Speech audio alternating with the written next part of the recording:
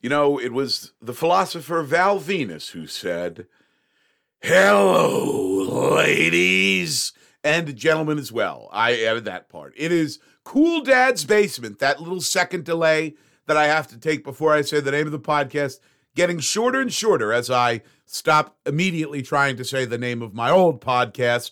Mikey Krennick here with you. Don't forget, follow me on Facebook, Twitter, Instagram, TikTok, all at Mikey Krennick, and subscribe to the show's feed and perhaps leave a review. Now, I don't want to say you've been lazy with the reviews because there exists a possibility that I just wouldn't like what I saw on them. You know, maybe you don't like the program, you're tuning in, you're doing me a solid, whatever it is.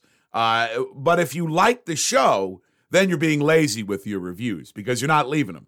So it's one or the other here, folks. You either like what I'm doing here and you're lazy, or you don't and you're doing me a solid. Either way, I'm fine with it. I want you here all the same. This is not about me. This is about you. And that's why I'm going to do something here for you on this Sunday edition of Cool Dad's Basement. I was cleaning out the basement, looking for some important child support paperwork, Cool Dad business. And I came across something called the basketball button. Now, it was helpfully labeled for me, basketball button, but it's also a button that looks like a basketball. It's orange with I don't need to describe a basketball to you. So I could have, figured out on my own that this was the basketball button, but thankfully someone had labeled it. My mother was a big labeler, so I have no idea now what this button does, but because I'm a guy who I can't help but touch a button, that's me. Don't put me on any spaceships for certain. I'll have everyone ejected out into the inky blackness of space. Don't ever get on an elevator with me. We'll be stopping at every floor. I love buttons. What can I say? So I'm going to hit the basketball button here, and we're going to find out together what it does. So buckle up. Here we go. Time to hit the Cool Dad's Basement basketball button.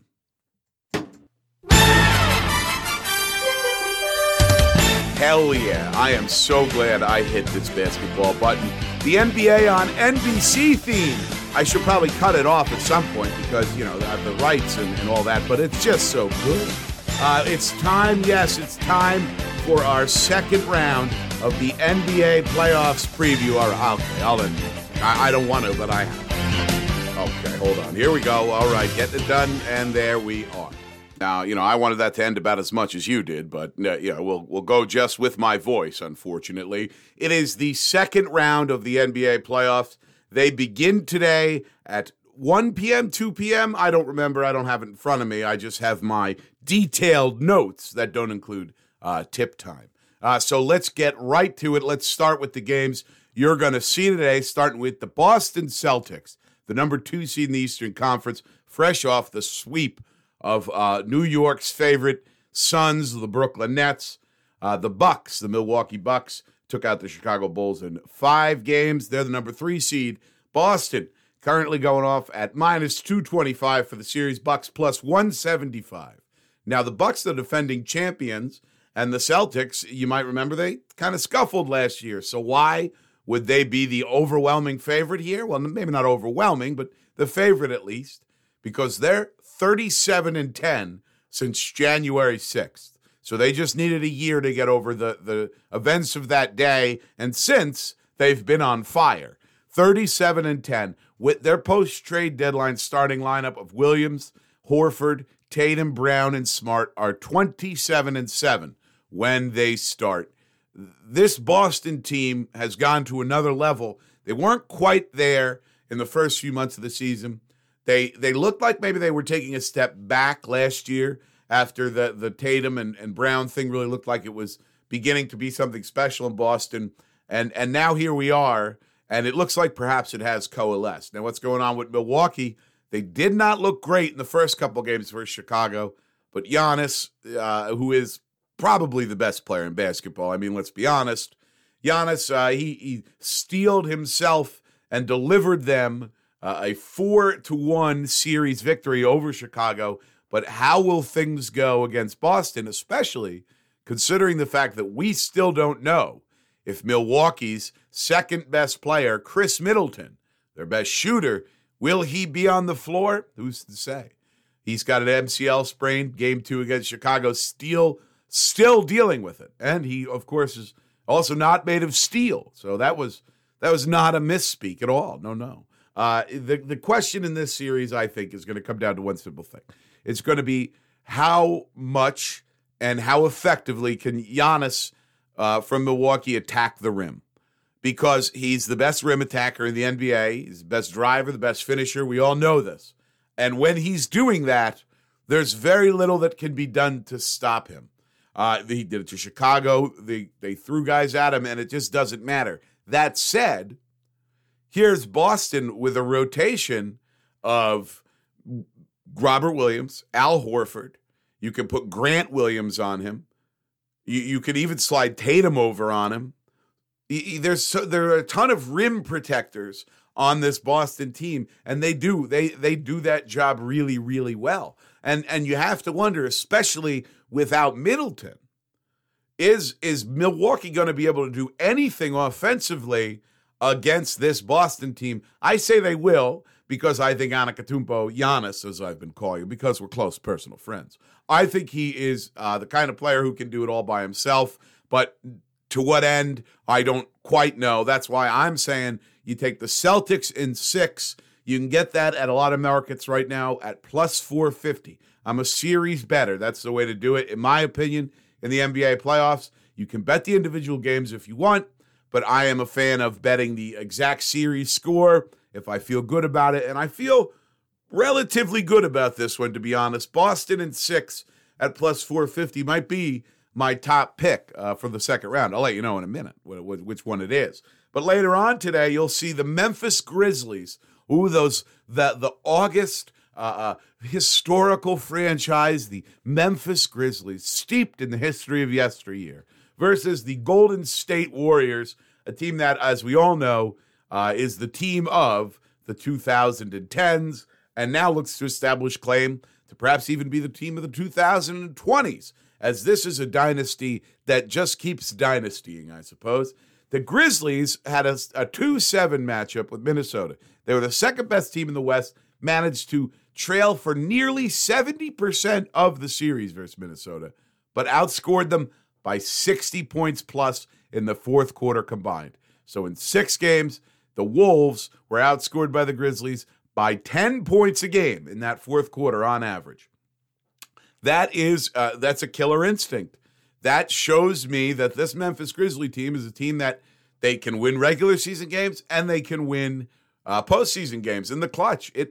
They really did look pretty darn good at times. They've got a new backcourt combo. We know with the Golden State Warriors for years, it's been Curry and Thompson, the Splash Bros. But how about in Memphis, Ja Morant and Desmond Bane? I don't want to think of a nickname for them. I'm not good at that. So you think of it yourself. I'll just call them Ja Morant and Desmond Bane. Bane shot 48% from 3 versus Minnesota. This Grizzlies team looks primed. This Grizzlies team looks ready. This Grizzlies team would be, I would say, a pretty heavy favorite in any series that wasn't against the Golden State Warriors. This is the Golden State Warriors, folks. This is Steve Kerr. This is Steph Curry, Klay Thompson, Draymond Green, a brand new, if you can believe it, death lineup. The old school Warrior heads will remember the old death lineup. But this is really something. Curry, Thompson, Poole, Wiggins, and Draymond Green. Jordan Poole, the third guard on this Warriors team, something they've really never had, a third guard shooter. Durant was there for a while, and he really obviously is one of the greatest shooting forwards of all time.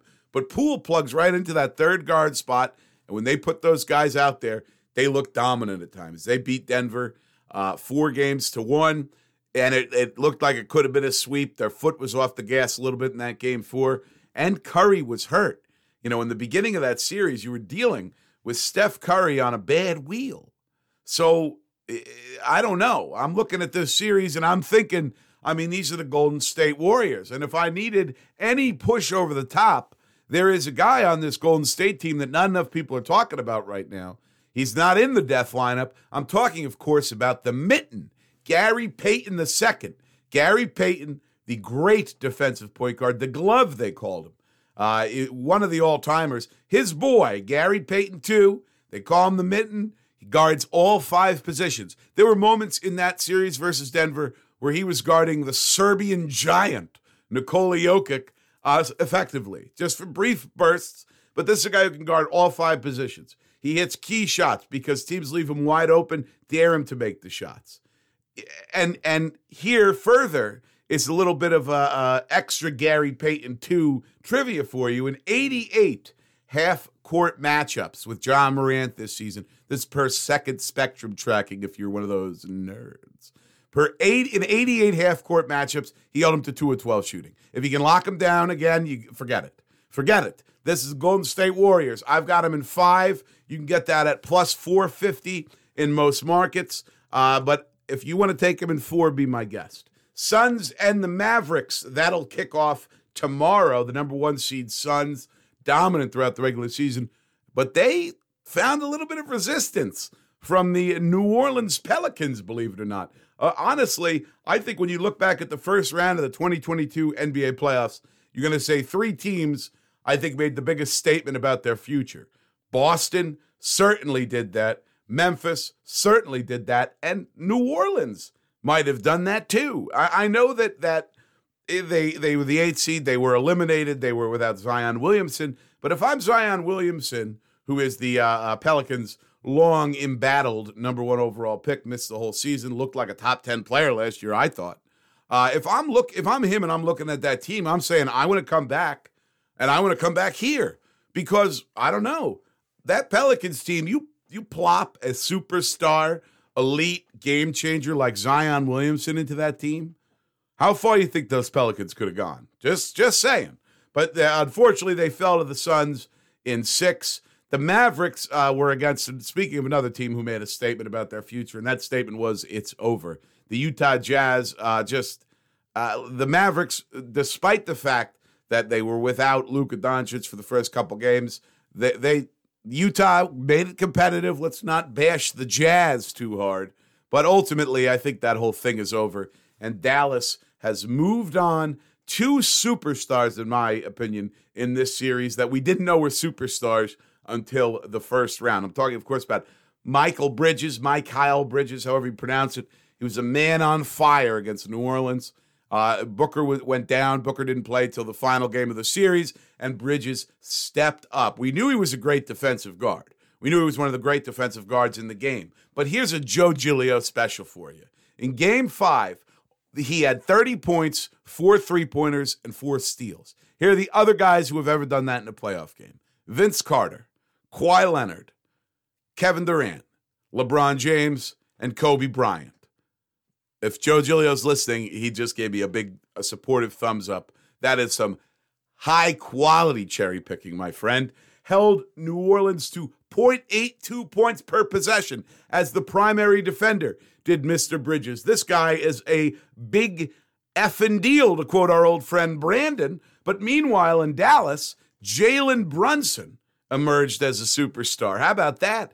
Doncic was out for a good deal of the series, and here's Jalen Brunson averaging nearly 30 points per game and not committing a single turnover in the series. That is very impressive, ladies and germs. Brunson, Knicks fans, if you're looking, he's a free agent, Knicks fans, thinking you might be able to pay him 9 figures so he can blow his Achilles out in 3 weeks. Oh, I'm just kidding. I hope the Knicks do get him, and I hope he's a big star for him. This series, though, I think people are going to walk into it with a certain sense of perhaps doubt and doom and gloom for the Suns because of how it went against New Orleans, and perhaps a little bit of excitement about, guys like Brunson and Dorian Finney-Smith stepping up for Dallas. And now here's Luka getting back to full strength. Luka, one of the most uniquely talented players I've ever seen, a guy who can completely take the game over at any given time. However, the one time they played the Phoenix Suns this season with Luka on the floor, they completely shut him down. They hunted him on defense. Bridges covered him a great deal. They tried to get Bridges off of him, but the Suns switching is just on point. Monty Williams, the coaching job this guy has done is unbelievable.